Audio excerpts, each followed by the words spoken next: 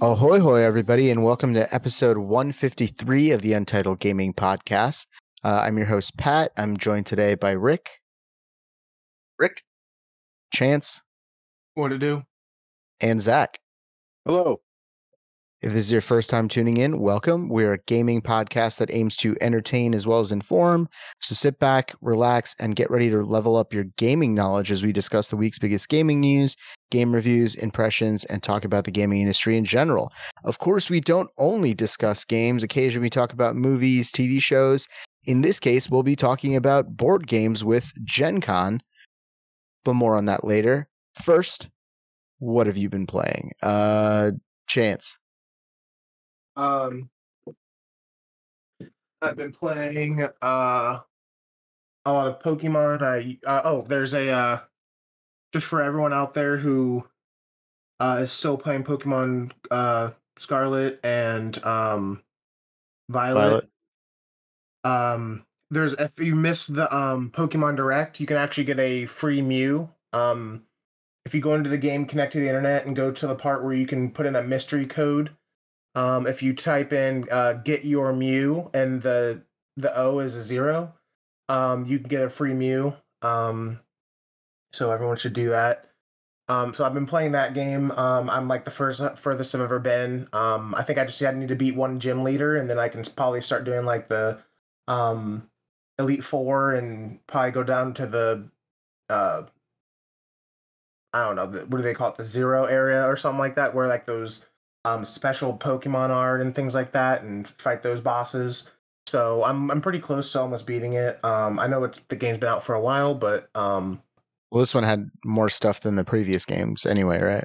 Yeah, and the DLC is coming out soon. Well, part 1 of the DLC. So that's why I've like gotten back into it and played it. But I've been playing that a lot. League of Legends like normal. I have actually discontinued my WoW subscription as of right now. I played the expansion so much and for so long when it came out, and it's kind of boring at the moment. I know I was excited for the new spec that came out, but none of my other friends were playing the game, so it was like really hard for me to group up, and I don't know, I just didn't have the patience to play it, I guess, and I got bored. So at the moment, I'm not playing WoW right now. Still playing Jedi Survivor. I've gotten a little further. I'm literally like maybe like 70 to 80% done with the game. And Armored Core is going to come out soon. Other than that, Baldur's Gate 3, are we going to talk about that as a group? Yeah, that's right. I know I was forgetting something, but we can. I'll let you guys talk about that. But yeah, we've also been playing Baldur's Gate 3. Rick, what have you been playing? All right. As always, at least the past few months, Tears of the Kingdom. I'm actually at the final Ganon battle. Nice. Yep. I tried to beat him once. It did not work out. I think I might head back up to the surface, do a few more things, and come on back. But you just got to get food that protects you from the blight. Yeah, the gloom. Or the gloom, yeah. Luckily, just kind of traveling the Sky Islands and finding the, Sundelions? Yeah. Yep. So, yep, almost there. So close I can almost taste it. And yeah, so hopefully be done with that soon. It's only been since, May? Yeah. Yeah. But I also recently got a new phone after, 4.5 years. So I could finally play things that won't just suck down my battery. So I played some Game Pass, went on there and played some Vampire Survivor, which is honestly a great game just to play on mobile. And downloaded Marvel Snap, which honestly I'm playing way too much of. It's consumed you. It really has, because it's a lot of fun. It's easy to the battles probably take maybe 5 minutes tops. Mm-hmm. And yeah, you just kind of the cards and what they do, or their abilities, and it's just a really fun game to play. And it has a really great tutorial, which we'll talk about for other games which don't have a good tutorial in a little bit. Yes, it helped me lay things out. The only thing I didn't really get was how to customize my avatar, but eventually you find that out no problem, just by earning more points and ranking up and everything. So Yeah, a lot of fun for a mobile game. And yeah, I'll take it. Also, I played episode 1 of The Expanse, Telltale game. Nice. Finished that. That was good. The character models, I know they're trying to make it like less cartoony than the normal Telltale games, but it's weird. I don't know, like the protagonist and her friend are like smiling at each other throughout this one exchange, and they're just like all teeth, and it is weird. Yeah. Um, Facial animations are not great. I think it's definitely a step above what Telltale was like before with like their old engine, but it's not near like nowhere near AAA and maybe not even AA. yeah, yeah, but they're trying. Just that threw me off there. That was like the most memorable thing about that episode. It was just like, oh, okay. And I didn't even Did realize that the you? main character is also like apparently like a regular on the show. I Yeah. thought they'd do like a spin-off story, but no. Well, They just this went is a right in. prequel, so they can It's kind like of yeah. yeah. No spoilers, but did you push the button at the end? No, I did. I figured you Yeah. did. I just figured I could use. I'm sure it'll be helpful if I didn't press the button. So I'm excited for episode 2. Never I can play that. I think it's this week. I think it came out like yesterday. Oh, damn! All right, then Yeah, I it's might be doing that later. every 2 weeks. Yeah, for a second there, I thought it was every 1 week. I thought it was every week, and I was like, I got so excited. I checked and it wasn't there, and I was like, oh, well, fine then. Other than that, that's what I've been playing. How about Zach? Yeah, so, Fortnite, FIFA, Rocket League. Michael and I decided to get into some other PC games outside of Baldur's Gate 3, which we'll talk about here in a second. So we were playing Among Us. We were playing a game called The Raft. And like what it is, it's Is that the survival game? yeah, so it's like you and a partner, and I don't know how many people you can play up to, but it's just us two, and you like literally start the game on a raft in the middle of the ocean, and you're trying to gather materials and like food to survive, but you need to gather materials to build stuff on your raft, like water purifiers and like a small grill and stuff like that to like cook food and all that kind of stuff. And at the start of the game, it's like pretty brutal because like you're limited on what you can find and what you're able to do, obviously, because you have like nothing but like a fish hook to like try to or like a hook on a rope to try to like gather like plastic and stuff. And but like once you like get to an island, find some good materials, and you're actually able to like do research and like get blueprints to like build other things. Like there's the best research we did was we were able to get a basically like a set of like 3 baskets or nets or something that you can like tie to the end of the raft. So it like passively gathers materials whenever it hits it. Then you can just like gather shit for days. So that was really fun. We really enjoyed that. I haven't.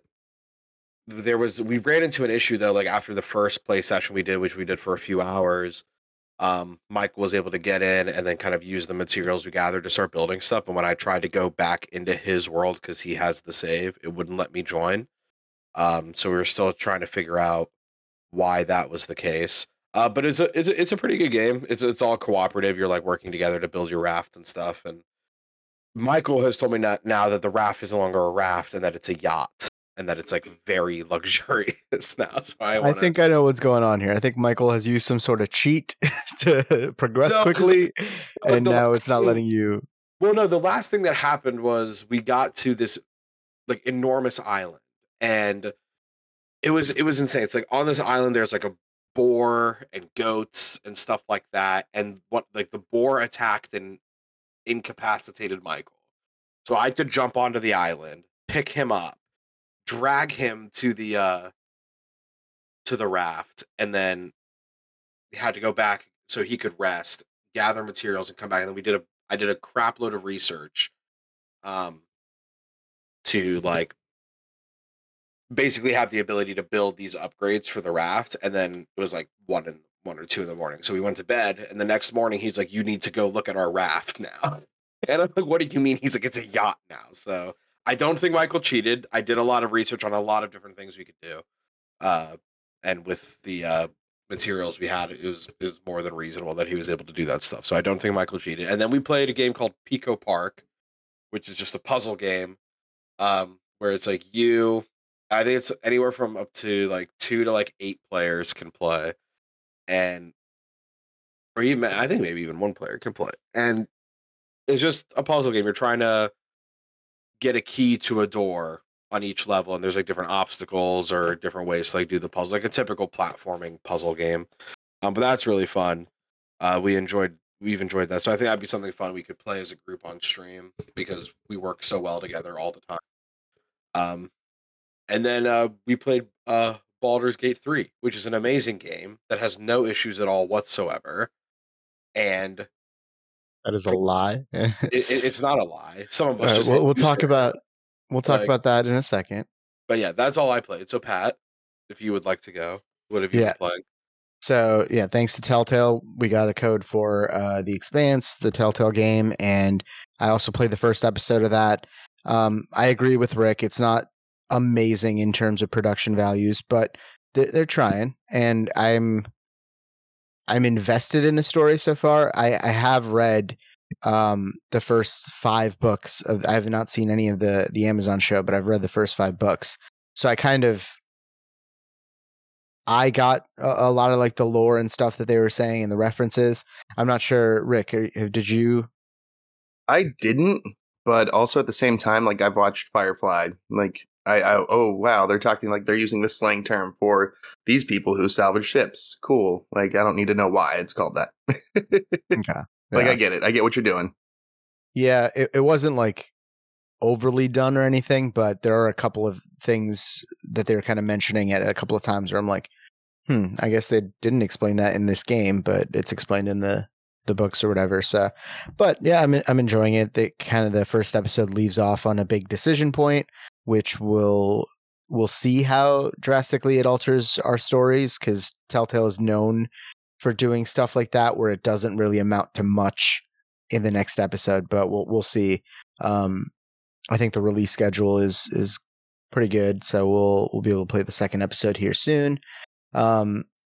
And then besides that, I've also been playing Marvel Snap. The new season started with Dakin, I believe, is the card you can get with the season pass. So I think this is the first time in a couple of months where I'm like, I think I'm going to get the season pass, because that, like, I can see where he'll slot right into a lot of the decks that I do play right now. So that's going pretty well. And then yeah, let's talk about Baldur's Gate 3, because we did stream it multiple times actually. The first time we streamed it was multiplayer, and I did not care for the game after that play session. You gave it no chance. I gave it every chance, all right? And this is my problem with the game, because I have not played those type of games. I'm not familiar with the 5D or 5E or whatever the D&D playbook that they're using for combat. I did not enjoy the click to move controls or anything like that.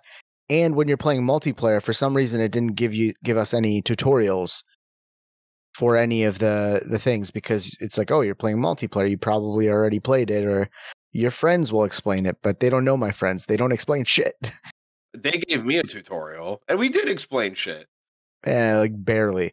The game itself, when you play solo, it does give you more tutorials, but it doesn't do the best job in explaining everything. Like I literally had to watch a video on how to sneak. I had to watch a video on like the combat mechanics, or like what you can do with your inventory and how all of this stuff works. It did not do a good job of showing me what I'm able to do.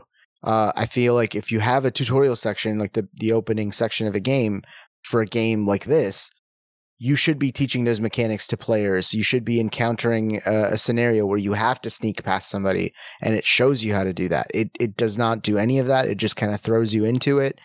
And the big problem I have with multiplayer is that if one of your friends, aka Michael, has played it before and is just going ahead of you really quickly and looting everything, you're not going to get any loot, and you're not going to get any of the like in dialogue cutscenes or whatever.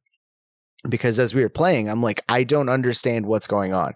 All I saw was there's a tadpole in my brain, and then we've woken up in this thing, and then we let a girl, we freed a cleric, and then she took something and ran away.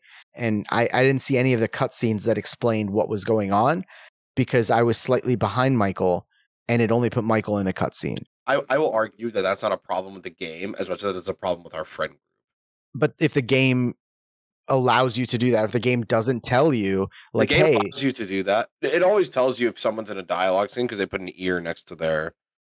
But it doesn't explain what the ear means to someone who's never played these games. So I'm like, Well, what is just going on? Pat, why is that so hard? Because that's what good game design is. You're supposed to teach the player the mechanics of your game. You can't just expect everybody to know this game. Like, for example, this game was out in early access. So yeah, maybe a large chunk of your hardcore audience knows how to play the game and the controls and stuff. But there's a big group of people that are just getting it because it launched. There's a huge group of people on PlayStation 5 that's going to be playing it for the first time in September. You're saying like, those people don't deserve a tutorial? Like, no, it's a little bit lazy in terms of Larian to do that. And I did not appreciate that, and it did not make for a good first experience.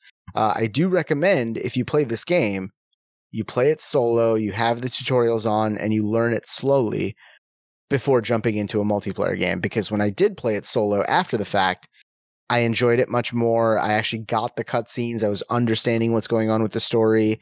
It actually gave me tutorials for some things, and then I had to look up videos for like, basics for some other things, which kind of did help round out my knowledge on how to play the game. But it should not be up to the player to go seek out that knowledge.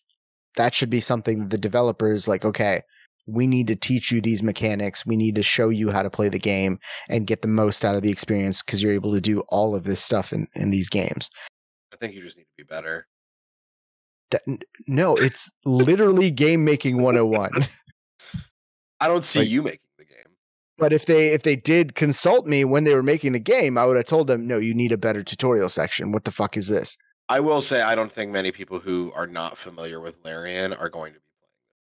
I disagree completely. I feel like if you have not played Divinity, you're not going to play it.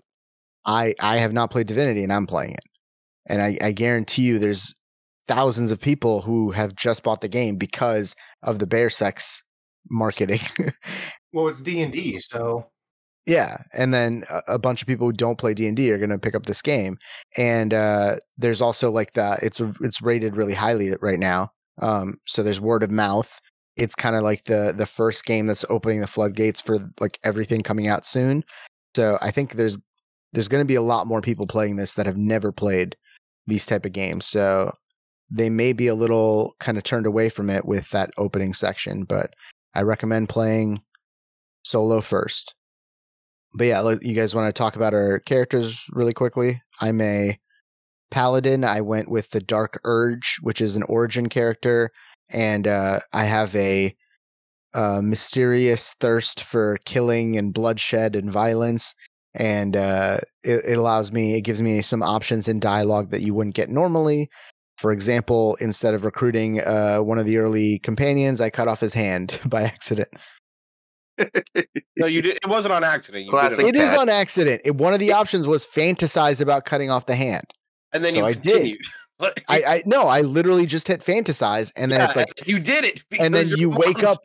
No, the narrator is like, you wake up to realize your fantasies have come true. I'm like, okay, I guess I didn't mean to do it, but sure. Baldur's Gate 3, where your fantasies are real. Yeah, and then the cleric came up behind me, and she's like, "You were supposed to lend a hand, not take his." Zach, what are you playing as? So I'm playing as a Githyanki wizard. So I am a Githyanki's the race, and there's no bloodlust or anything like that where I'm killing my companions for no reason whatsoever. It's not a reason. I got an inspiration. In the build or in the playthrough that I'm doing with Chance and Michael, I'm working on being a necromancer. Michael got himself put into prison. His antics were hilarious because just like in Divinity, I kind of warned everyone, like when he plays a rogue, he runs around, steals all the loot, starts like pickpocketing everyone, and there were 2 occasions where it backfired and he got karma, which is funny. So Yeah, he got put into prison. We left him there for a good portion of time. Did he not but- get out by himself? No, he couldn't get out. We had to like give him his lock picking tools, which I they put all delayed of his giving him. gear in a chest outside, and Zach took it all. So Yeah. he took all Nice. of Michael's gear that he's been He put stealing. all from of his people. shit in like an evidence chest, and I was like, "Oh, what's this?" And I just took it all. Fucking nice, yeah. So yeah, honestly, it's probably for the best you're not playing with Michael. He is an infuriating person to deal with in a Yeah. game. And then Chance is a bard. Why don't you let him speak? The chance is here. It was a segue. I'm letting him speak now. Yeah, in our 4-person playthrough, I'm a cleric, but in trying to be more a supportive role, but in Zach, Michael, and I's 3-person campaign, I chose to be a bard, and I went with the College of Swords when I returned level 3 as my subclass, and so it's more of a like buff myself, like make myself harder to hit, and I can hit people like just with I've just turned her more into like a melee fighter, like a dexterity melee fighter that can like dual wield weapons. So I want to keep playing those, and it's a lot of fun. It's just we haven't had time to get back to it and play it recently, but yeah, that's pretty much all we've been playing. I think we're just kind of deciding how do we want to do things, because we found like 3 different paths to complete a mission. This is very early on, like we haven't gotten very far or anything, but at some point you'll see a camp of druids, and there are goblins attacking the place, and they're going to do a ritual to like teleport themselves away or to seal themselves off. And so we are able to either find their missing druid that could possibly stop it. We actually ended up sneaking a captive goblin out. We made him invisible, and now we maybe have good graces with some of the goblins, so maybe we can talk to them to stop attacking. What was the other thing? We had another. You could kill them all. I don't know. There was another option that we had, but it's kind of interesting how you can have multiple ways to complete the same mission. Oh, we could bring their leader back. I think was the last one. Yeah, I think that was the druid that we had to find. But then the goblins also had a healer that could possibly get rid of the parasite and stuff. So You could kill the druid that wants to do the ritual, because that's not what the tieflings want in that same area. But yeah, I forgot to mention I'm also a paladin with this, so I have a moral obligation to uphold justice, but then I'm also randomly killing people and have a you're like a bloodthirst. psychopath. This is what he does. I don't know what, like we shouldn't be surprised by this. This is what he does. And then I'm also a dragonborn. I forgot to mention the race. So, but yeah, I'm enjoying the game now that I'm playing solo. I think I'm going to do a playthrough of solo, and then I'll do a playthrough of just fucking around with Michael and Zach's antics, and then we'll kind of see. I don't have any antics. I'm a perfectly loyal soldier for the group. No, you're not.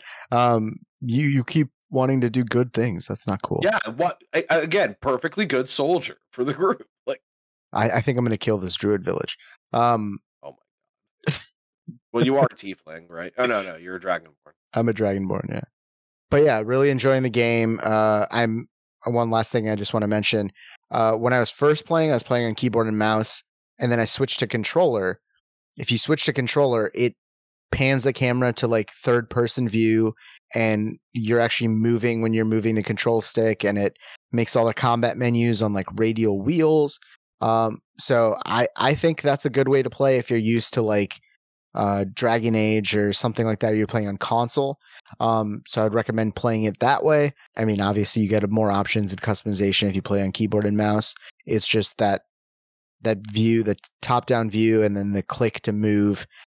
I feel like that breaks immersion for me a little bit, and I feel like I don't have enough control over my character because I'm just clicking somewhere and then they're moving to it. But if I'm actually moving them around, I feel like I'm a more active participant in the game. So I like playing it that way. Are you guys all playing keyboard and mouse? Yeah. Yep. Pretty much. It's okay to be wrong. That is pretty much it for what have you been playing. before we jump into Not So News, we do want to say we're streaming on Twitch, so come follow us there. Obviously, we're not streaming this podcast because it is fucking really early in the morning, and we just didn't feel like streaming this one because scheduling issues. But go follow us on Twitch, and then obviously Twitter or X or whatever you want to call it for updates on that. What's the news? Not slow news. Time for Not So News, which is where we discuss the last few weeks of video game news. It's not super fast, but it's not slow either. So let's start with the Nintendo Switch successor, which is going to be targeting 2024. Per Video Games Chronicle sources, development kits for Nintendo Switch's next console are now with key partners studios with launch planned for next year. It will likely be targeting the second half of 2024 to avoid shortages like the PS5 and the Xbox Series consoles had. They want to make sure they have enough stock available that everybody can buy one who wants one. The console will likely be like a Switch-like design with a portable mode and like a handheld mode and what do they call it when dock mode when you just put it in the Yep. So good to hear that they're keeping that philosophy. That's worked very well for them. Sources also suggest that it could launch with an LCD screen instead of the more premium OLED model, which that would be in order to cut down costs, especially considering like the shortage of or the storage needed for high fidelity games. They would need to put more storage in this device because the Switch came with 32 gigs, and if you're looking at more demanding games, like what fucking Baldur's Gate is 100 gigs, Call of Duty is like 1,000 gigs at this point. I don't even know, but yeah, I think it would be a travesty not to have an OLED, especially if you have an OLED model Switch right now. Getting the newer Switch, but with an LCD screen, would almost be like a downgrade in terms of visual quality. So I hope there's an option at least. I'd be willing to pay a premium for an OLED screen. I don't know if you guys feel the same way. I mean, I primarily play docked, so I guess it wouldn't be a big deal for me personally. But yeah, you don't want it to be like less, like almost less than your current Switch model, if that makes sense. Yeah.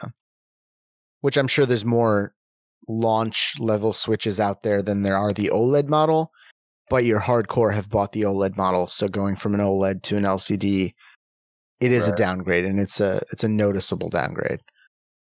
They will keep the cartridge slot. Backwards compatibility support remains unclear. The sources did not confirm that.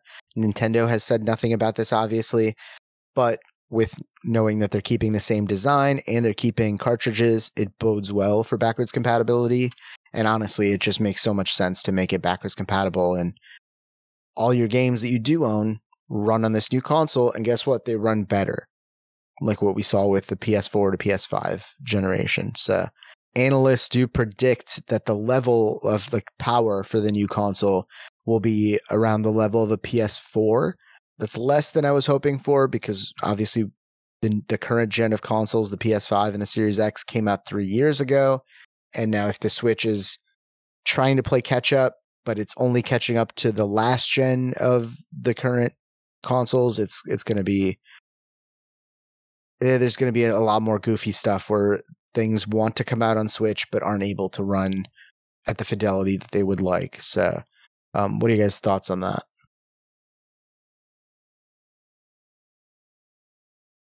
All right, I don't know. I have No thoughts. I have no thoughts. No thoughts. Are you okay with a PS4 level Switch, or would you want something a little higher? I think I don't Nintendo has know. already proved that it doesn't need to be higher. Yeah, Like they'll sell. the first instinct is the first instinct is to be like, why is it not more powerful? But then the second part is like, do I expect it to be as powerful as like a PS5 or a Series X? And it's like, no, not really. Yeah, I So- mean, we've talked about it before. It's the portability factor. You Mhm. want battery life. You don't want a lot of heat in someone's hands, which is annoying. Technology has only moved so far in terms of making things smaller and running as well as, current gen, but Like it is a bit disappointing. what, like, would this new Switch would that deter people from getting a Steam Deck? I think Nintendo's first party is the reason they don't have to worry about Steam Deck. But I thought like people could emulate or somehow play things on the Steam Deck that are Nintendo. I thought, or maybe Older generations, they have not. I guess there is emulators out for the Nintendo Switch, but you are emulating the environment of the Nintendo Switch, so you're losing a lot in terms of performance because you have to. It's running an emulator which thinks it's the Nintendo Switch to run these games. So if you have super powerful hardware like a 4090, then yeah, you could probably run Breath of the Wild or Tears of the Kingdom 4K 60 FPS. But if you have the Steam Deck, I don't think it can handle that very well. Plus, you have to jump through a lot of hoops to get that working, and it's much easier to go buy the Switch successor and Tears of the Kingdom yourself. So I think I don't think Nintendo has to worry too much about the Steam Deck. But let's speculate here for a second, because recently EA announced that Jedi Survivor is in the early stages of being ported to PS4 and Xbox One. Now, if memory serves, this is the first time this has happened where a current gen game, after the fact, has announced that they're porting to last gen. Do you guys remember that ever happening previously in a different generation? You typically see the inverse. Yeah. Like new gen game or current gen game, or I'm sorry, previous gen game is getting ported to the current. Yeah, like with Cyberpunk that released for the Xbox One and PS4, and then they had a version that ran better, looked better for the current gen of consoles. Mm-hmm. And it takes a lot of resources to get a game running on less powerful hardware when it was built for current gen, especially a game that, like Jedi Survivor, does not run well on current gen. Like, you guys have played it. You guys know that it's not the best running game. It's kind of muddled in the terms of its FSR1 usage, or FSR2 maybe. But they haven't even fixed it does not run perfectly on current gen, so it's hard to imagine it running great on last gen. So why would they do this? There are obviously, sales implications. You're going to sell more. But if the Switch successor is going to be as powerful as a PS4, and they have the development kits, and they're starting the process of porting Jedi Survivor to the Switch successor, and they realize, okay, it's not going to be too much more work to get it running on last gen, I think that's what's going on here. What do you guys think? Yeah, it certainly could be. Why not? I'm going to tie in another news story that I heard this week. It's the announcement of them porting the original Red Dead to PS4 and Switch. Yeah. Which also makes me wonder if maybe Rockstar has one of these dev kits, and then when the new Switch gets released, boom, Red Dead 2. Yeah, I mean, it could be a good way for them to learn how to port it, and then they're like, okay, now we're going to port Red Dead 2 to the. And they kind of did the testing with the original Red Dead, so I don't know. Speculation. Yeah, I mean, that makes a lot of sense, especially if this is coming out next year. They've announced that it's in the early stages for Jedi Survivor to be ported. It makes sense for that to come out next year. And guess what? It's coming to Switch, or the Switch successor. It's coming to PS4, and it's coming to Xbox One. That bodes well for third-party support as well. We could see more games, and obviously Microsoft has already confirmed that the next Call of Duty, after they purchase Activision Blizzard, will be coming to Switch. They've signed a 10-year agreement with them, so I mean, I feel like the pieces are lining up, and this source is credible because what they're saying makes a lot of sense. So my last question to you guys is, are you ready for a new Switch next year? Do you feel it's needed? Yes. I mean, if it's playing games better, then yeah. I just need the storage. Oh, that's easy. You can put in an SD card in your Switch. Yeah, I have a 1 terabyte storage, and a whole new console. Download anything on it. You just want a whole new. I guarantee you, the new console is probably going to use an SD card as well. That's Yeah. fine. My I've only waited too long at this point, you know. Like I've waited so long to get to put an SD card in. Like, what's the point at this point now? my only concern, like obviously I'm ready for a new Switch. My only concern is that Nintendo has been making a lot of weird decisions in terms of backwards compatibility from the old generation to current gen with the Switch. So with the Switch successor, is it just going to be instantly everything's backwards compatible? Or are they going to do the whole thing where like, oh yeah, for $50 you can buy Tears of the Kingdom running at 60 FPS? And honestly, I really hope they don't do that. Yeah, I mean, you're just gonna see how greedy they can get. You know what I mean? Like, Yeah. they're gonna try to pull something, and if people don't like it, like, oh, whoops, we didn't mean to do that. Let's fix that. You know what I mean? They're gonna like try to do things in the beginning. Try and get the most money out. Yeah. And Yeah. honestly, I mean, if it's you can scummy, get- but it makes sense. I mean, you're a business. yeah. And am I going to pay $50 for Tears of the Kingdom running at 60 FPS on the Switch successor? Yeah, probably. Speaking of $50, that's the price of the Red Dead port. It doesn't. Yeah, Doesn't that's that sound a little ridiculous. insane? Yeah, Really? Like I No, bought it for our right. Xbox for like $5. exactly. Yeah, It was on sale. Yeah. and it's like, okay, $50 if you want to play it on PS4, and they're like, oh, we're justifying it because it comes with the DLC. And the DLC is $10 on top of the base game. What do you mean? That's madness. Why would they do that? Well, I mean, I know why they would do that, but like, because who would people buy will pay that? for it. Yeah, Why? Why buy? How buy? Like, broke Zach. He's not even making sense. Oh god, yeah.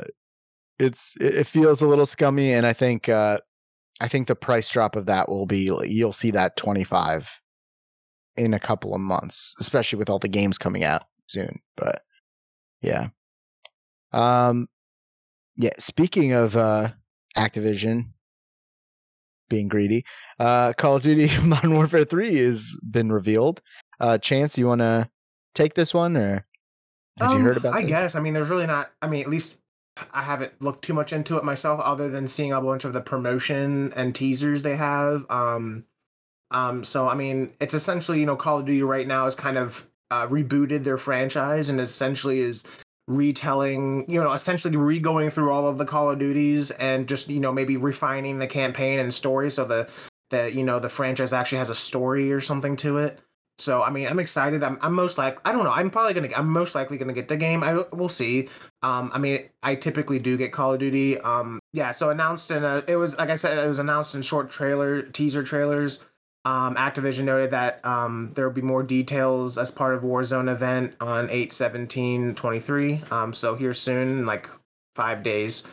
And Modern Warfare 3 is expected to continue the story of Modern Warfare 2, like I mentioned. You know, the campaign soft reboot, with Task Force 141 getting back into action to end Makarov and his mission. Sledgehammer Games will be the lead developer on the game, and it'll be released on 11/10/23, so November 10th of 23. Surprisingly, Activision, they confirmed that Modern Warfare 2 weapons and cosmetics will carry over to Modern Warfare 3. But yeah, cosmetics transfer over, which is interesting. Additionally, all of Modern Warfare 2's attachments will be available on Modern Warfare 3 and can also be used on Modern Warfare 3 weapons, assuming that they are attachable to the weapon in question. Weapon progression will also be shared between games. For example, leveling up M4 in Modern Warfare 3 will also level up the gun in Modern Warfare 2, and vice versa.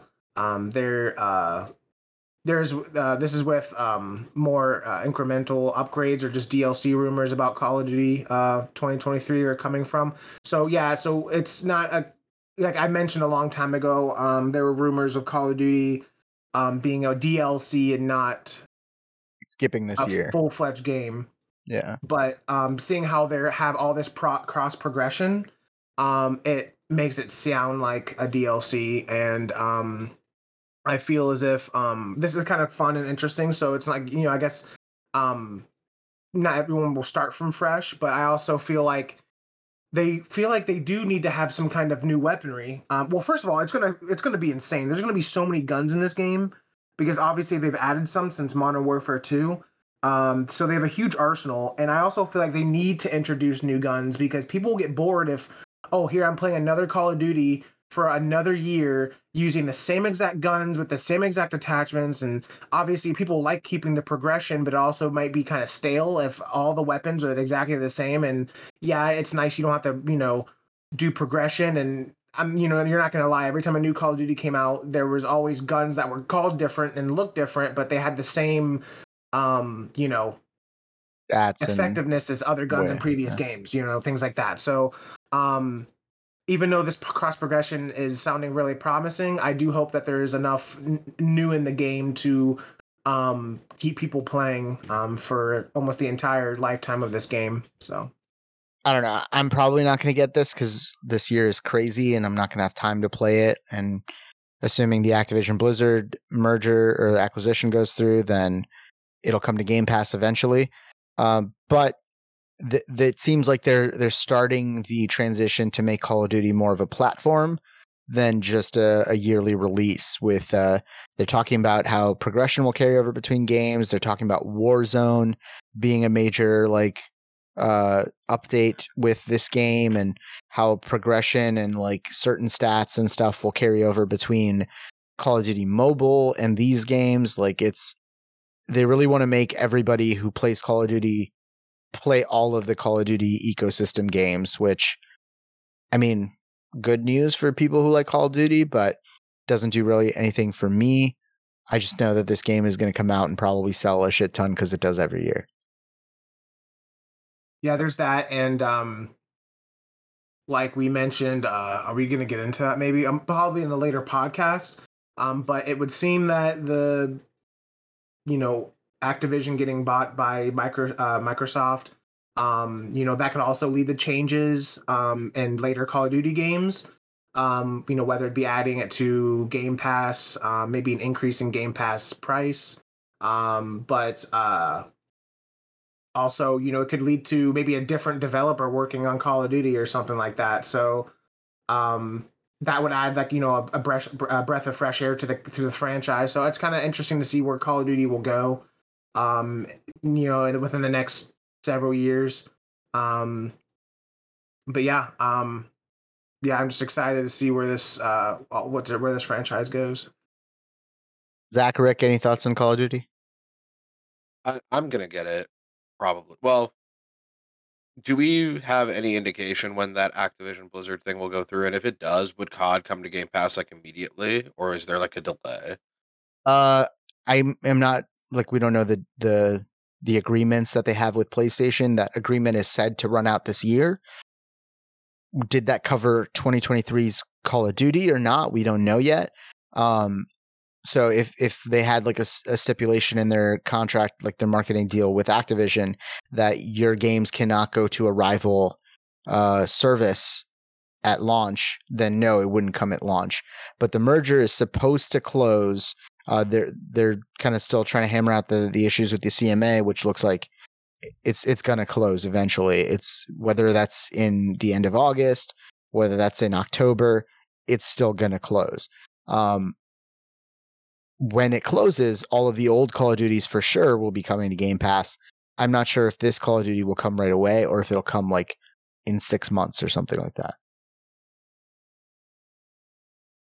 And then I'll play it when it comes to Game Pass. Yeah, right now it's deciding, do I get it when it comes to Game Pass or do I get it? I mean, I would say just wait for Game Pass. There's going to be plenty to play in between that. You're probably still going to be playing Starfield in November. Yeah, and not to mention, they said progress will carry over. So it's not like if you start, you'll be behind. So you'll have all the progress if you played the previous Call of Duty. So there's even less reason to get the game at launch. Yeah, just go grind in Modern Warfare 2, Zach. I guess. Moving on quickly to the THQ Nordic showcase. There wasn't a whole lot here, but there were some interesting announcements, so we're just gonna kind of breeze through them. So TMNT The Last Ronin was confirmed to be in development with a 45-second teaser. It was announced that it's being developed by Black Forest Games, which are the developers of the Destroy All Humans remasters, which, I don't know, Chance, you played and you had a good time with them, but they haven't really reviewed too well. Yeah, I think they worked on Biomutant, right? Or is that what made? No, that's someone else. Okay, yeah, but yeah, this was kind of unexpected and kind of exciting. I had actually recently just got the hardcover of this comic run. It's kind of like a standalone story. Um, um, that's just about uh, it's more mature and darker, and essentially, it's about you're everyone's so used to like the four turtle brothers working together as a team, but in this darker story, there's only one left, and he is trying to essentially go on a suicide mission to defeat the big bad enemy. It's just a lot darker and for TMNT. So it'd be very interesting for this to be like a very like mature and dark TMNT game, which I don't think has ever really been made before. And I'm kind of hope they take their time and do well with this. And now that they can literally just follow a comic and they have a story there, that maybe they can just focus on the game playing well and not so much on a story, because they should just follow it how it is in the comics and they should be fine.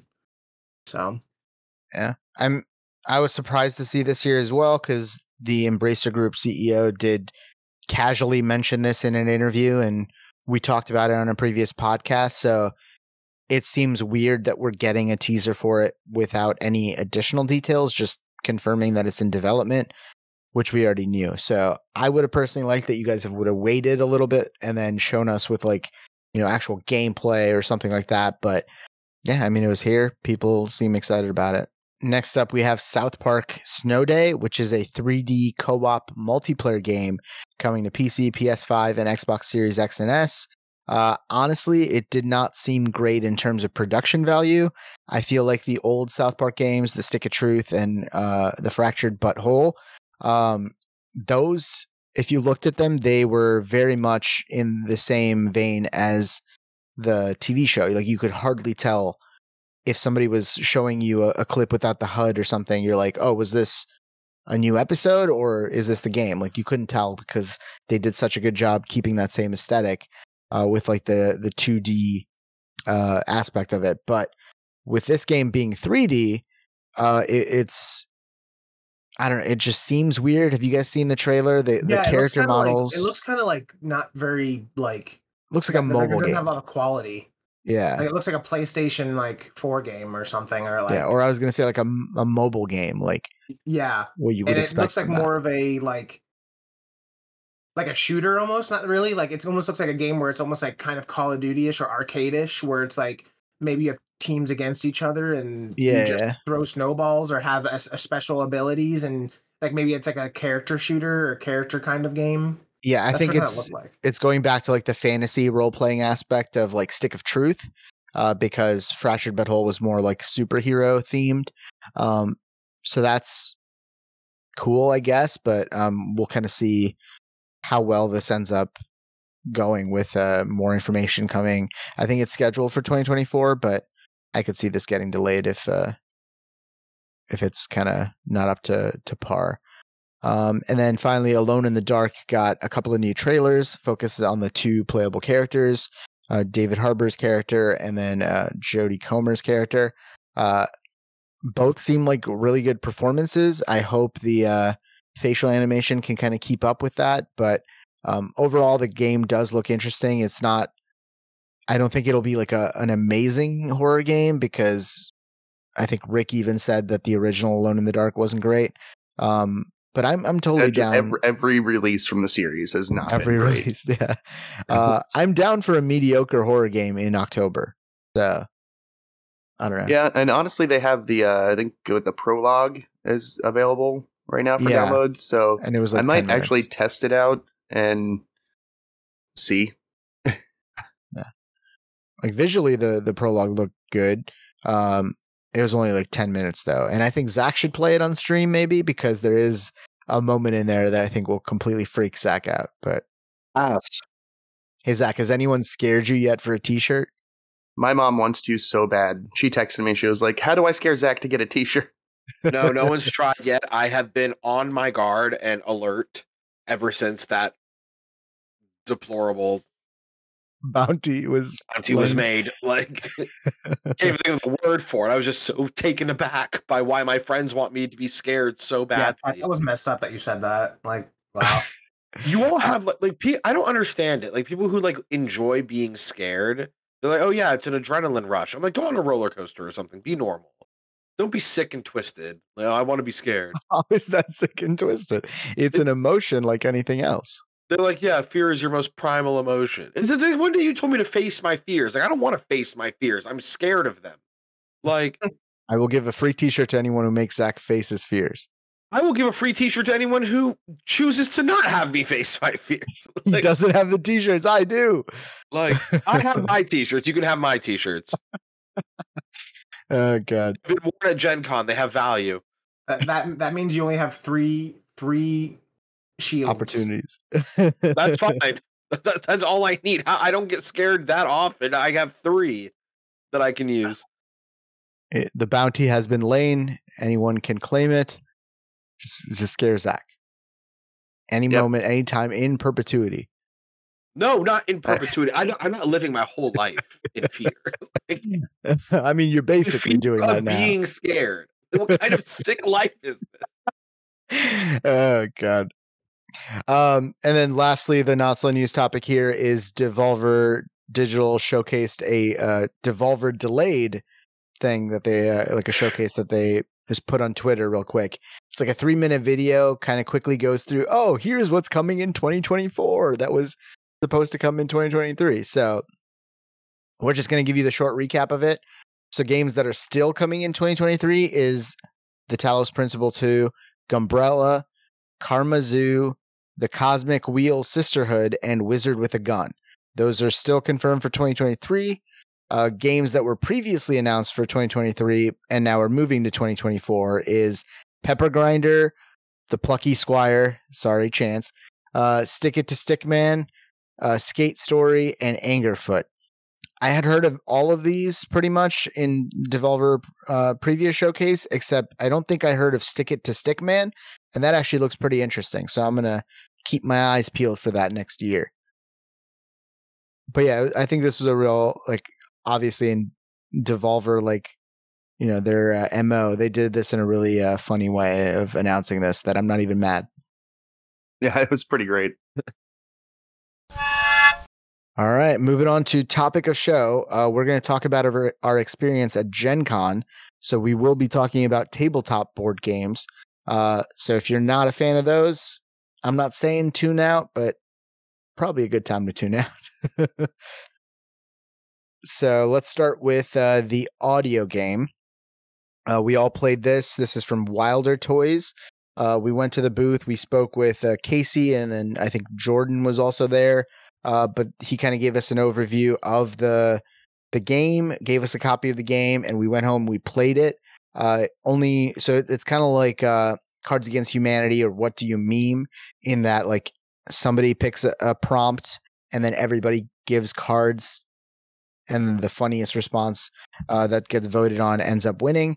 Only one person needs to download the app. It does come with an app, which is very convenient as to having everybody download an app for like Jackbox or whatever you need. It came out about 4 weeks ago, so it's a relatively recent game. They're talking about having an expansion come out in December, and they have plans to add like personalized audio. But they will need to like kind of reach critical mass before they can do that. I don't believe this was a Kickstarter. I think this was just a release. But the way the game works is all of these cards have a QR code that you can use the app to scan, and they're just clips from like famous memes. And so whenever you put down a card, the back of it has the QR code. So whoever the person reading is scans the QR code, and then the clip plays, or like the audio plays, so everybody can hear it, and it's being delivered in the way it's supposed to be delivered. And I think that's kind of one of the things about Cards Against Humanity, where if you have an unenthusiastic reader or judge or what have you, they don't deliver the joke the best, which could end up causing it to not land. This kind of removes that whole aspect of it. So the joke's going to land every time because you know how the audio is played. I really like the game. I could see this being like a regular rotation, like Cards Against Humanity. What about you guys? So I think what I like most about it is that being able to play the memes and the stuff on the app, kind of the hard thing about Cards Against Humanity is like if your delivery sucks, the card sucks, even if the card is amazing, right? Like if the person reading it or judging it doesn't like deliver the joke well or the timing's bad or whatever, then it can kind of like ruin it. But the meme itself is like you're just playing it and it will be delivered as the meme was intended, and I think that's the best part of it. And most of the memes were recognizable. They kind of have like a picture and like you read what it says and then you play the card and then the person scans it and it actually plays the audio clip. Right, exactly. And it's like, and they there's a few that we didn't know when we were playing, but most of, if not almost all of them, we all knew. So sometimes that worked in the favor of the person because like they played it thinking it was something and then the tone was like a little kid saying it, so that it worked even well. And like the card has like a little bit of a description on it. It'll say like exasperated young man or something, or young boy. And it's just like, oh, well, how young are we talking here? Like, oh no, young boy, like kid's like 6 years old. I didn't know what 6-year-old could be exasperated. I'm fucking done. Because I read that card like, I'm fucking done. I'm fucking done. And the kid's just like, I'm fucking done. Like sometimes it's almost better. But yeah. But yeah, no, I really like it. I really enjoy it. I think it's something that a lot of people would enjoy. And I almost like it. Cards Against Humanity is just like way more out there and like way more vulgar. Where this is just like, I'm not gonna say it's family friendly. It's definitely not, but it's not as like out there as like Cards Against Humanity is. I feel like it takes less of an effort than Cards Against Humanity. And I'm not saying that is a bad thing. Sometimes you want just after you play a 3-hour board game with like intense rules, this is a good palate cleanser. But it's $30. It's available at Target. I think it's worth the $30. I enjoyed it. The one thing, like if you know how to play Cards Against Humanity, you know how to play this game. The one change is that everybody gets a voting token. So everybody is voting every round. So you can play it that way where it is more of like a democratic process to see who ends up taking the point of the round. Or you can play it classic Cards Against Humanity rules if you want, where the judge decides every time. So we played it with voting and we just had the judge be the tiebreaker. But yeah, it was fun. I enjoyed it. Next up, we'll talk about Call of Duty, the board game. So a little crisscross between the board games and the video games. We demoed this at Gen Con. We played 2v2, so it was me and Zach versus Chance and one of our other friends. It was enjoyable. It did have a lot of rules, and like the guy explaining it was kind of like he had some trouble keeping everything straight. I don't know if you guys got that same impression. Oh yeah, 100%. You couldn't tell who was who. That too. But they did try to keep the spirit of the video game in tabletop form. So you have a map and then you have your characters on the map. They start in certain locations and then you can have up to 4 moves that you place down on the map where you want your character to go. And I'm going to mute Chance. I think he's like changing or something or talking to somebody.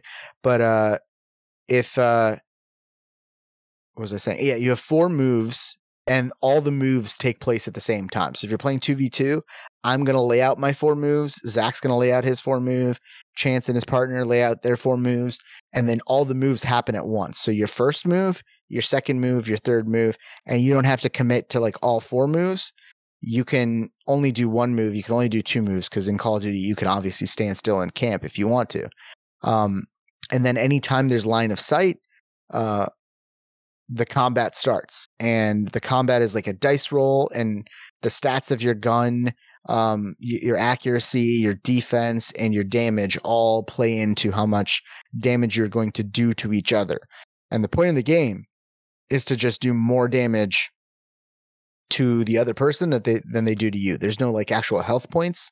If I do 21 damage to Chance and he does 26 damage to me, I'm dead. Chance is still alive, but he's wounded because our damages were close enough together.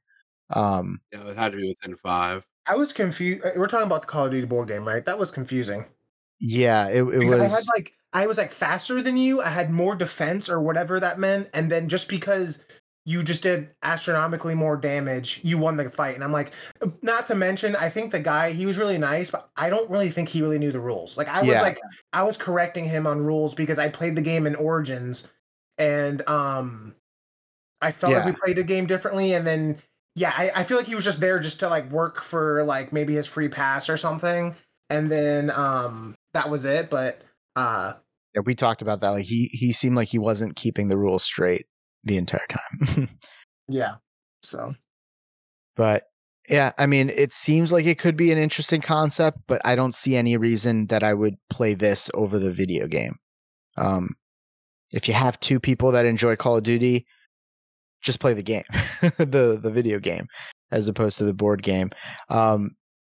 In keeping with the spirit of Call of Duty, they want to keep the transaction model going. So out of the box, you have 2 characters in one map, and then you're able to buy more characters, more weapons, more maps separately. So you can have microtransactions for more That stuff. is hilarious.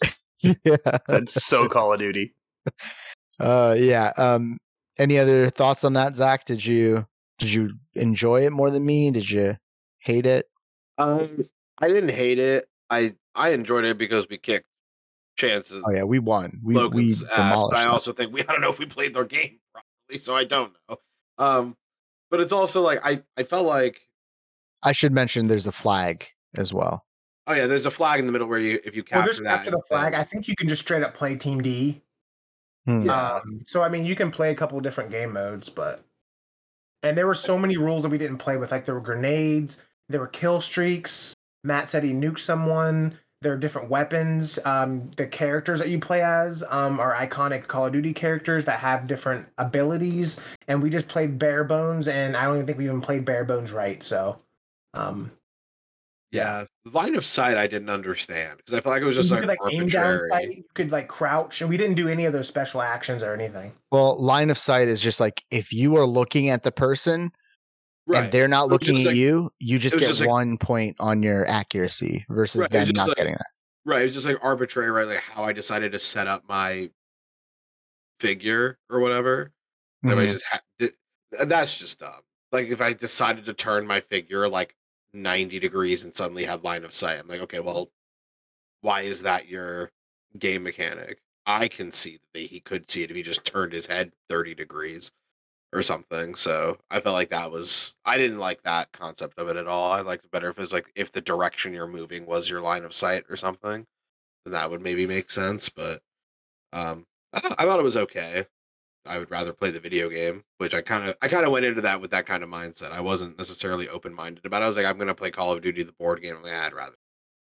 Which is funny because while we were waiting for the demo, they had Call of Duty, the video game, Black Ops 2 set up. Maybe I don't remember what it was, but yeah, you guys were playing that, so it's just like instantly going from that to this. You can see it's a step down. That's why I kind of don't know who this is for. Because Call of Duty fans are just going to go play Call of Duty. And if you're not a Call of Duty fan, there's better board games out there. So, I mean, I'm not against having a video game become a board game. It just seems like this isn't the right one. So, and then next I do want to talk about Dolphin Hat Games, which is a company that had a booth. We actually talked to Eric Schroeder, who's the director of operations there, and he did a really good job demoing the games and kind of showing us how to play.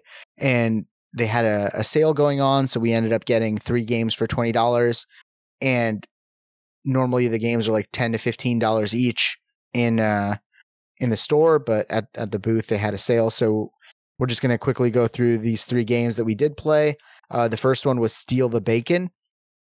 And it's kind of like Egyptian Slapjack, where you have a deck of cards, and everybody has you divide up the cards evenly amongst all the players, and each of the cards have a breakfast food on the picture. There's no actual words or anything on it.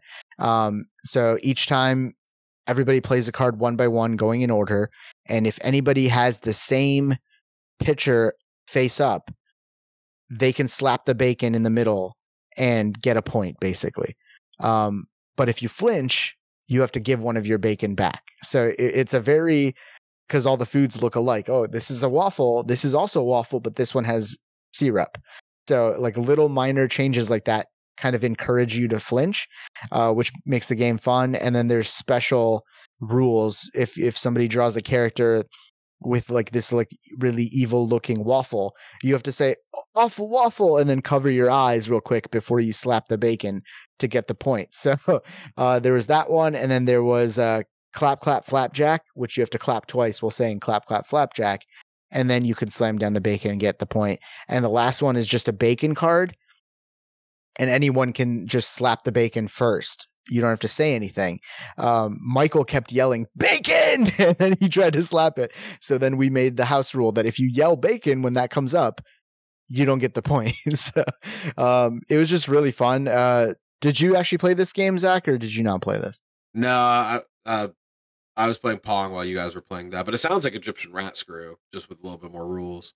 Yeah, I mean, it was real fun because like it's not like the awful waffle and the clap clap flapjack look a lot alike or anything, but in your mind you're trying to keep everything straight. So people will be saying awful waffle or like, you know, for the wrong thing at one point. So Michael combined them. So instead of clapping for the flapjack and covering his eyes for the awful waffle, he clapped his face. So that was real fun. And like I said, we talked about like the palate cleanser game. I think this is a perfect, like easy to learn. You have a lot of fun. It's a quick game and it's just a lot of fun.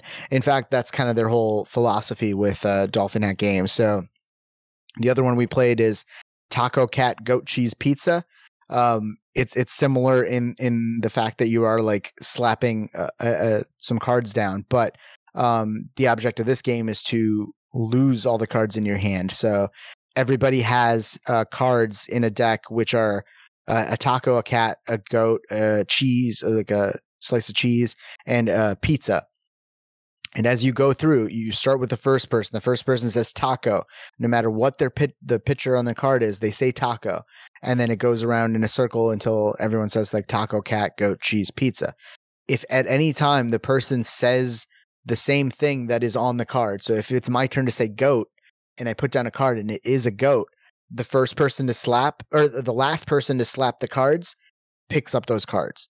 And the point of the game is to get rid of your cards. So again, it was a fun, quick game, and we were just having a lot of fun with like people saying, "Wait, is it goat cheese?" And then again, if you flinch, you end up having to take the cards. And they also had special cards in here, and this was a orangutan, and you had to like, or it's gorilla, so you have to beat your chest before you slap down. If it's a groundhog, you have to stomp the table before you slap. And then if it was narwhal, you have to clap a horn on your head before you slap. So again, a lot of fun because you're mixing up all the different like stuff. And we had played this right after the bacon game. So Michael was still doing the awful waffle and stuff like that. So it was real fun. And the last game is Gimme That, which is a little bit different. It's everybody gets a sheet with 50 potatoes on it, but there's only one pencil. And the object of the game is to count all of the potatoes. So you have to write 1, 2, 3, 4 all the way through 50 of them, but there's only one pencil. So somebody randomly starts with the pencil and they're marking it. Meanwhile, everybody else is rolling a dice, and every time you roll the dice, it corresponds to a different thing you're doing.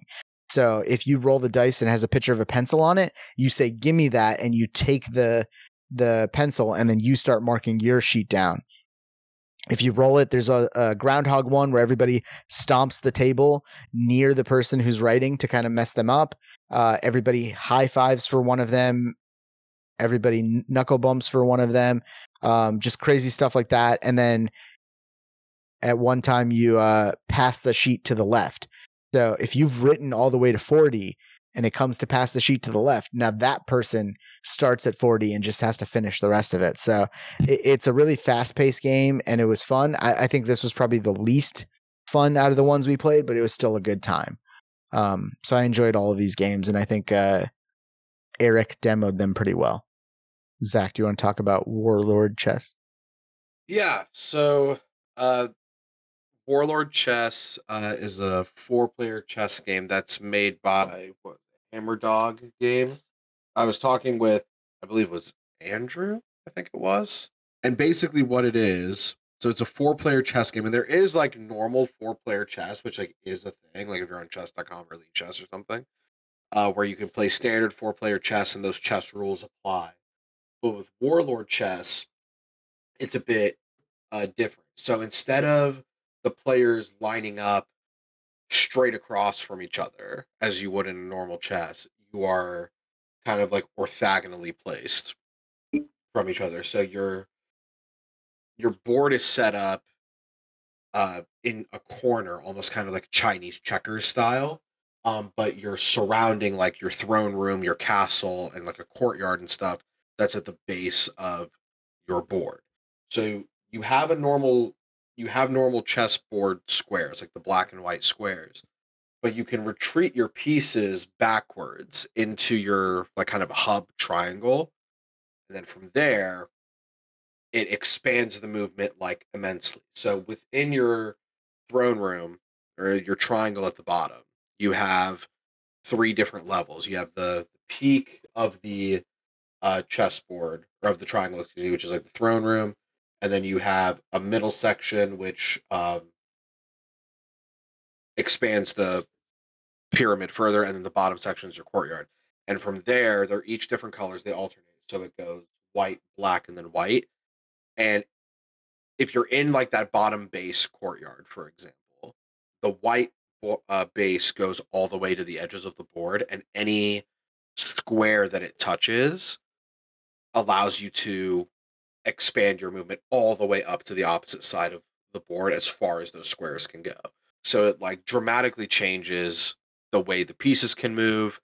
It allows for way more kind of freedom of movement and mobility for pieces that typically wouldn't have a lot of movement. And there's a central square, like kind of right in the middle of the board, called the Chaos Square. And if you go in there, you can send your pieces basically in any direction. So the pieces will move as normal chess pieces would, like pawns will move forward, but because of the way the board is oriented, it's moving kind of diagonally on the board, and then you're attacking left and right, which is kind of inverted from how they would typically move.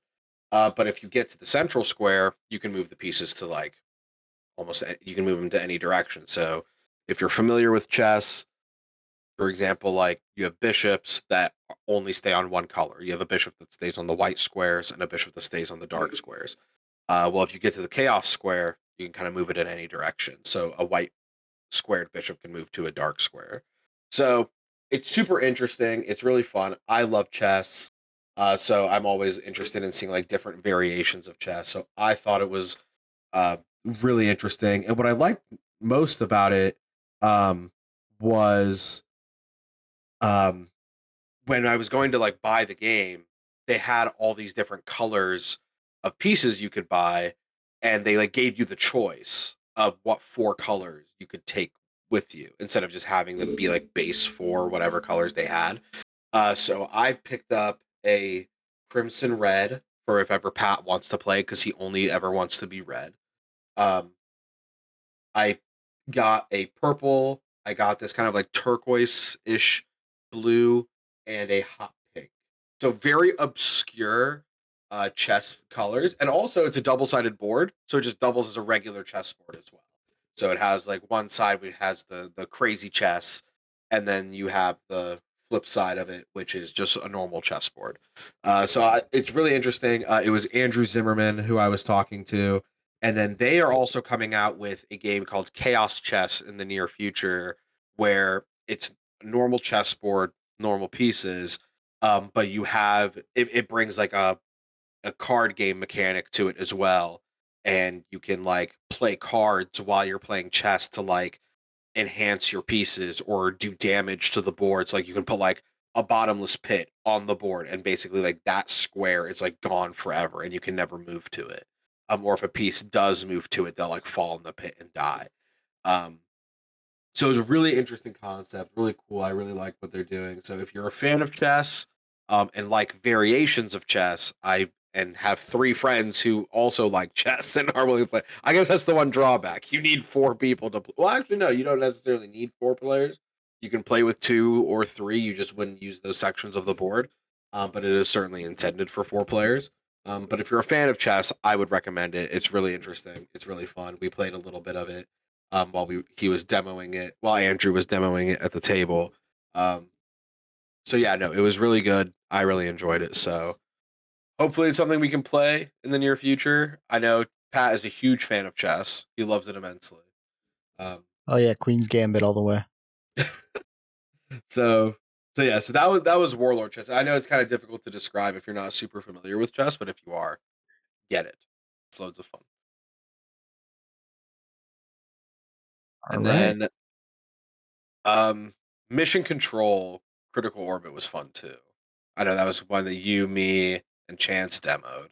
Yeah, and we played with Jakaya, who explained it really well too.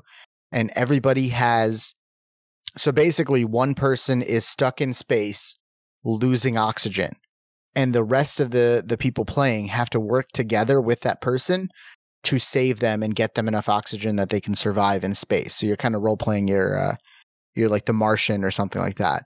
But everybody has different like objectives that they have to do. So when we were playing, Zach, you were the Sudoku person, right? Yeah. Yep. So he has to make little Sudoku squares, and each time he does, it gives us a bonus. Jakaya, the demoer, was playing with like adding numbers to different bar graphs to have them add up to the right number. And then Chance was doing what was Chance doing? He was kind of doing like the Tetris puzzles. Yeah, he had to create like shapes with the numbers you gave him. Yeah, it was like Tetris. Like, how can I make things fit? Luckily, we got to the point to where like I didn't really manage my shapes very well.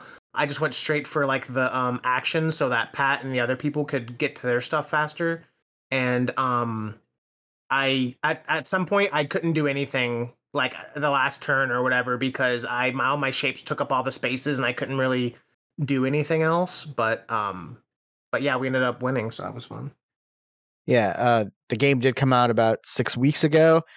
It was really fun. You're kind of doing it in real time. So I was the person who was stuck in space. So I'm rolling 2 dice, and then I'm saying like, okay, I have a 3 and a 5, and Chance like, I need the 5. Wait, no, I rolled 3 dice, right? Yeah, you rolled 3. You gave us 2. Yeah, I rolled 3 dice, so I'm like, oh, I have a 3, 5, and a 6. And Chance like, I really need the 5, and Zach's like, I need the 3, so I give them the 3 and the 5. They can use both of those numbers, and I keep the 6, and I use the 6 to kind of move up a track on my little board.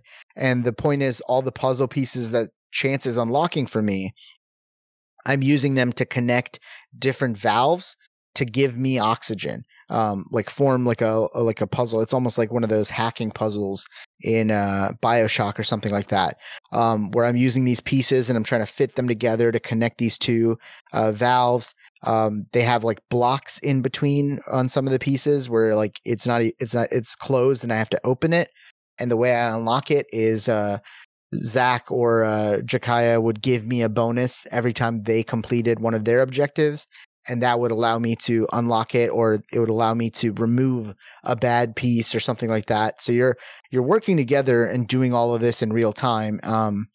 We only had like 15 minutes. Yeah, we only got 15 minutes. So you had to do it kind of quickly, and it like really came down to the wire in the game we were playing it, and it's the difficulty changes based on how many oxygen you want to unlock. So I think the easy was 6 oxygen. We were able to get 8 oxygen, so we beat the medium difficulty, but we only had like 6 seconds left when I finally put the last thing together. So it really came down to the wire, and I really enjoyed it. I don't know about you guys. Was it fun in your roles versus what I was doing? Yeah, I liked it. I thought it was fun. Yeah, it was just fun to have, and the fact that you can just play all the different roles and you can change the difficulties and stuff too, right? Like, Yeah. yeah, I just like the cooperativeness and It was like like high pressure in a good way. high Yeah. pressure, yeah, and like, you know, you can change up the roles and the roles can be harder and stuff. So it was interesting. It was a lot of fun. It was different. It's ideally played with 4 people. He said you could play with less, but then it adds like you need all the roles, so it adds like a almost like a computer doing it where you're just flipping cards, and he's like it ends up being a lot less fun. So he's like the ideal way to play is with 4 people. Which is why he joined us in the demo, and I do agree with him. It was really fun with all 4 of us there, and it seems like everybody had stuff to do as each of the dice rolls were going on and stuff. So I really enjoyed that game. And Chance has left us. We lost Yeah, I blame and me for doing the Chance voice. I thought that was you. then Zach, you have a last game here you want to talk about. Yes. I want to talk about Clask. It was my favorite game at the convention. I had the most fun playing it. So, what it is, it's basically air hockey mixed with soccer. So, it's you playing against an opponent one on one. You have a black magnet, like almost like this little size of the chess piece almost on the board. And you have a magnet. It's magnetized, and you have a magnet underneath the board to move the piece around.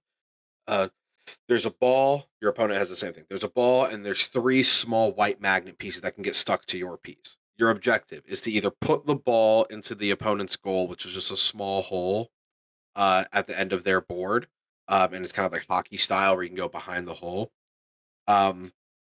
Or you get them to have 2 of the 3 white magnet pieces to connect to their piece. And then if you put your own piece into your own goal, or your piece gets connected to their piece, the other team gets a point. Your opponent gets a point. So it's a game to 6, and so their story was really cool. So they have like Clask is a huge game. It's like based out of Denmark. They have a world championship that's happening next month. And prior to Gen Con, they actually had a lot of their stuff stolen.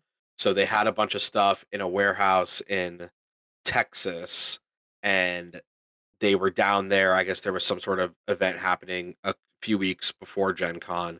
They go down there where they had all their storage stuff is, and a lot of the stuff in their storage got stolen. So they had like they had like a bunch of TV screens that were meant for their booth for Gen Con, like all this kind of stuff. They had obviously copies of their game, and they just had a bunch of stuff stolen. So they like on very short notice had to like set up something for Gen Con because all the stuff that they had prepped for that was gone. So they decided to do a King of the Hill style tournament. Winner stays on, and if you stayed on the longest, you won a free trip to Finland for the World Championships. You wouldn't play in the World Championship, but you get to attend it. And that was like such a cool concept for them to do. Every time I went to the booth, it was packed, and there were people there watching or getting in line to play. I played 3 times. The first 2 times I lost 6-5. And then the third time I stepped up to the board, and the person who was top of the leaderboard at that time, his name is Michael. He had like 88 minutes and some change on the board. I stepped up to play against Owen, who had 86 minutes on the clock when our game started. So he's right about to overtake to win the trip to Finland, or to be the king of the hill at that point. And I beat him, and he had like 87 minutes and 55 seconds or something. So he was like 40 seconds away from going to the top. And I just So saw you shattered a dream. I shattered the dreams. And Owen's like 17 years old. Michael's like 18 years old. So I shattered the dreams of a young man. Like, people were sitting there and they were like, "You're the villain of Gen Con now." Like, I'm so sorry. Like, I felt so bad. Like, Owen was like sitting there, and he got through the last game, and he's like shaking. He's like so nervous because he's about to overtake the board. And I sit down, and he's like, "Don't do this to me, man." I'm like, "Hey," I sat down. I'm like, "We can do this. I'm going to give you my best game, but we can take it slow so you get over the clock." And the game just like went my way, fortunately. And then I stayed on for like another 30 minutes or so. So I was on for like 33 minutes. And then Michael, who was at the top of the board, decided to come and sit down at the table to stop me from going the distance. He was like, he basically walked up and he's like, we can do this now or we can wait until you get closer. And I was like, you know what? If I have to get through you to get to the top, we might as well just do it now. I'm not going to wait. So he went, played. He crushed me. He beat me like 6-2. But Did the he crazy come thing, back over and over again, or yeah, was you it got one like of them? you got unlimited tries essentially at this, but you have to stay on the board for the entire time, right? So Mhm. Michael had 88 minutes. Someone actually ended up overtaking him. There's a guy named Andrew who was on the board for 2 hours and 22 minutes and 16 seconds. So he was just on the board. They start a clock, and your time is just perpetual until you lose. Your time just keeps going until you lose. So it was really fun, really cool concept. Shout out to Ben, who was the guy who was like running the booth, and he's like helped like launch Clask and everything. So it was a really good time. It was really fun, interesting concept, and good on them to like keep everything going after having all their shit stolen, because that had to have been just awful to have to deal with like right before Gen Con, which is like the biggest event they're probably doing. So yeah, it was really cool. I really enjoyed it. It's a super simple game. It's really fun. I think their games are like, if you want to buy the game, it's like $50, which for what it is, it's such a simple game. It's not too much. You could probably make this on your own for less money. But it's just still a super cool concept, and I really enjoyed it. I had a really good time with their booth. The guys there were absolutely amazing. They were really fun. And everybody there was having a good time. So I thought it was a really cool. It was something different from most of the other games that you saw at Gen Con, where everything is so like intense and kind of like you're diving deep into stuff, and there's like so much going on. It was just really just cool to see like a soccer, and I'm a soccer guy, so like cool to see like a soccer / air hockey style board game there. So I really enjoyed it. I thought it was very fun. Yeah. And then the last game we kind of want to talk about is Trial by Trolley. This is one where me and Zach both played, and Oh, it's amazing. It's so good. yeah, if you know Joking Hazard, it's from the same like creators of that, so it has a similar aesthetic, but essentially it uses the trolley problem as a base. So, you know, the trolley problem, if there's a trolley going to one person versus 5 people and you're the conductor, do you switch the track to kill the one person and save the 5 people? It does that, but it does that on such a like a funny scale that you basically have one person as the conductor. The person who last had murderous urges becomes the conductor at the start, and then the rest of the people divide into 2 teams. Each team picks 3 cards. Each team picks 3 cards: 3 good people, 3 bad people, and 3 modifiers. The good person you're going to put on your side of the track. It's basically, the board is like a train track that divides into 2 lanes. So you're creating a track of the trolley problem for your team, and there's a track for the trolley problem of the other team, and the conductor is deciding which side they want to kill. So each side gets 1 good person. They pick 3 cards from the good people, and they pick one of them to put down. And for example, a good person could be like, oh, the person who will grow up to cure cancer, or it could just be a school of deaf kids out in the camp having a campfire or whatever, like something where you don't want to run them over. And then each team also picks 3 bad cards, which they put on the other side of the track for the opposing team. And some of the bad cards, one of them is straight just Hitler. Oh One my of god, them, yeah, it's just Adolf Hitler. That's it. And really, you don't need much more than that, do you, Pat? Well, one of them is what was the other? The guy who gave a bad review to Toy Story or something like that. Yeah, there's a guy who gave a bad review to Toy Story. There's the guy who's responsible for keeping Fast and Furious going. Yeah, so stuff where you do want to kill the person, you put on the opposite side of the track. And then each team also gets 3 modifiers that they can put on any person on the track. And modifiers could be good or bad. So if it's a modifier of like, oh, this person just kidnapped a family of 4. You can put that modifier on the person's the good person on the opposite side. So it's like, oh yeah, he's a good person, but he just kidnapped a family of 4. He's a shitbag. Do you want to kill him? So, and then it just becomes a game of like discussion where you're trying to make your argument. Like, okay, I understand we have Hitler, but they have a mime. What is that mime going to do? Or like, there's a clown. He's probably killing people right now. Like, it was funny. Like the scenario we had, I remember it vividly. I don't remember the good people. I just remember the bad. So maybe I don't remember it vividly as I thought. Because the point of discussion was on our bad people. We had on our side the KKK recruitment center. And on their side, they had Hitler. And Pat starts this discussion with, nobody here is saying Hitler wasn't bad. And when that's how the discussion starts, like, it's just ridiculous. I mean, I had to make the argument for not killing Hitler. So I'm like, obviously Hitler's bad, but he's dead. He's in the past. The KKK is going on right now. So you want to kill the KKK.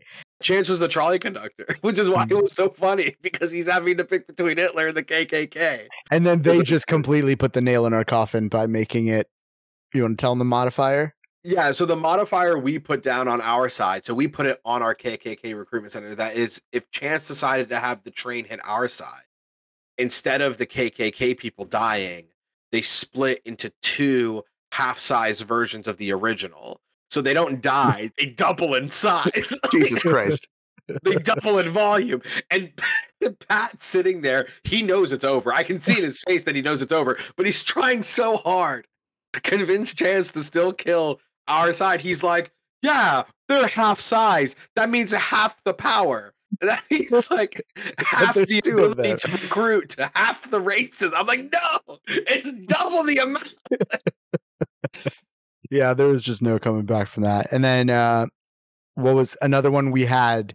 We were playing, and Casey was the conductor, and on our side, it was her entire family. And I know how much she loves her niece and her family. So I knew we had the win right then and there. And then their side, Zach's side, had the promising young scientist who's going to advanced medical technology or something like that on their side.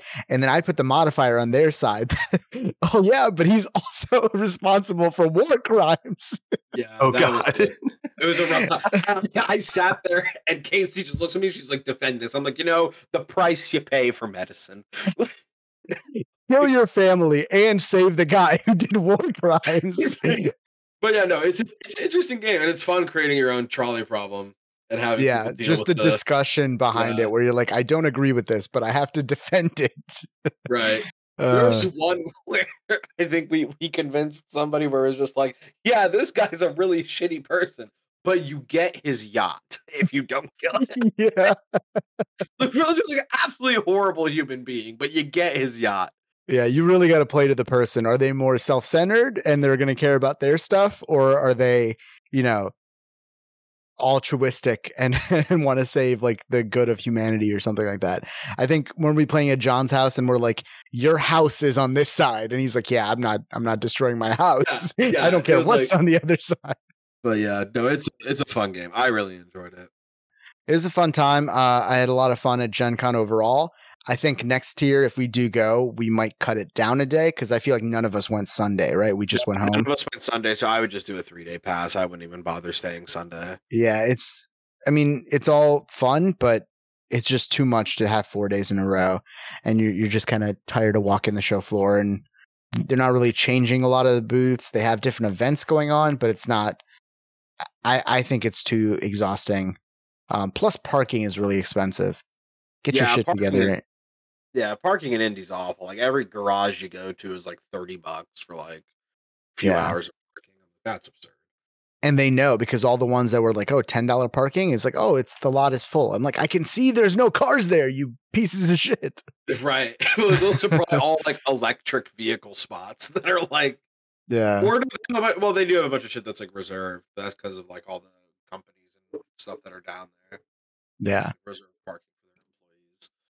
But it was a fun time. I will say, I will blame Michael for not explaining something correctly, because he's like, oh yeah, the baby person from The Boys is here. And I'm like, okay, Jack Quaid, I guess. That's cool. If I see him around, I'll like, get his autograph or whatever. And then later on, he meant the person that acts like a baby, as in Homelander. And I'm like, you fucking start with Homelander. I would have immediately gone to that line. But I wasn't able to get a picture or like an autograph from Homelander. But apparently he was there in his full costume and everything. And I'm like, Oh, that's sweet. yeah, that would have been a highlight. But fucking Michael's like, oh yeah, the baby. Like, that's a terrible description for Homelander. So like I saw Michael like several hours after you did, I think, because I didn't see him until really late. So the first thing he said to me after we like met up and stuff, he was like, "Oh yeah, Homelander was here." Like, yeah, I was like, "Oh, I don't even watch The Boys, and I know who Homelander is." That would have been cool.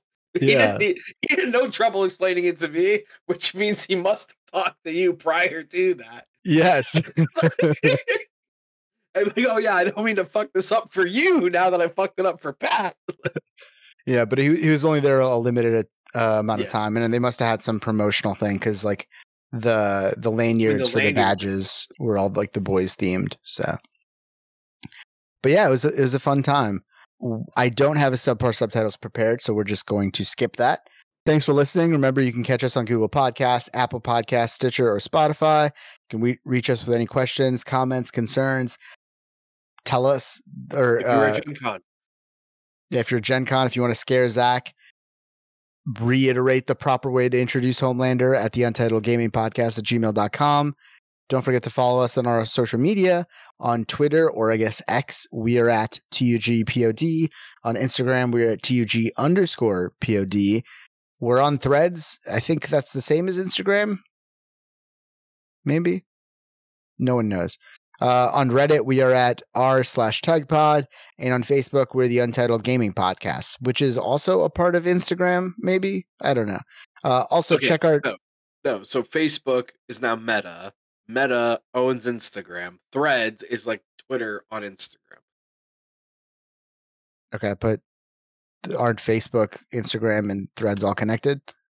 Yeah, it all falls under the Meta umbrella, but they're all different social media. Yeah, but it's the same thing. Okay.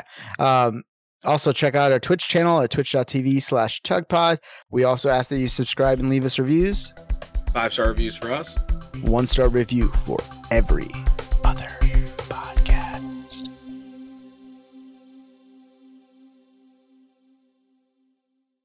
Chance is not here. Okay.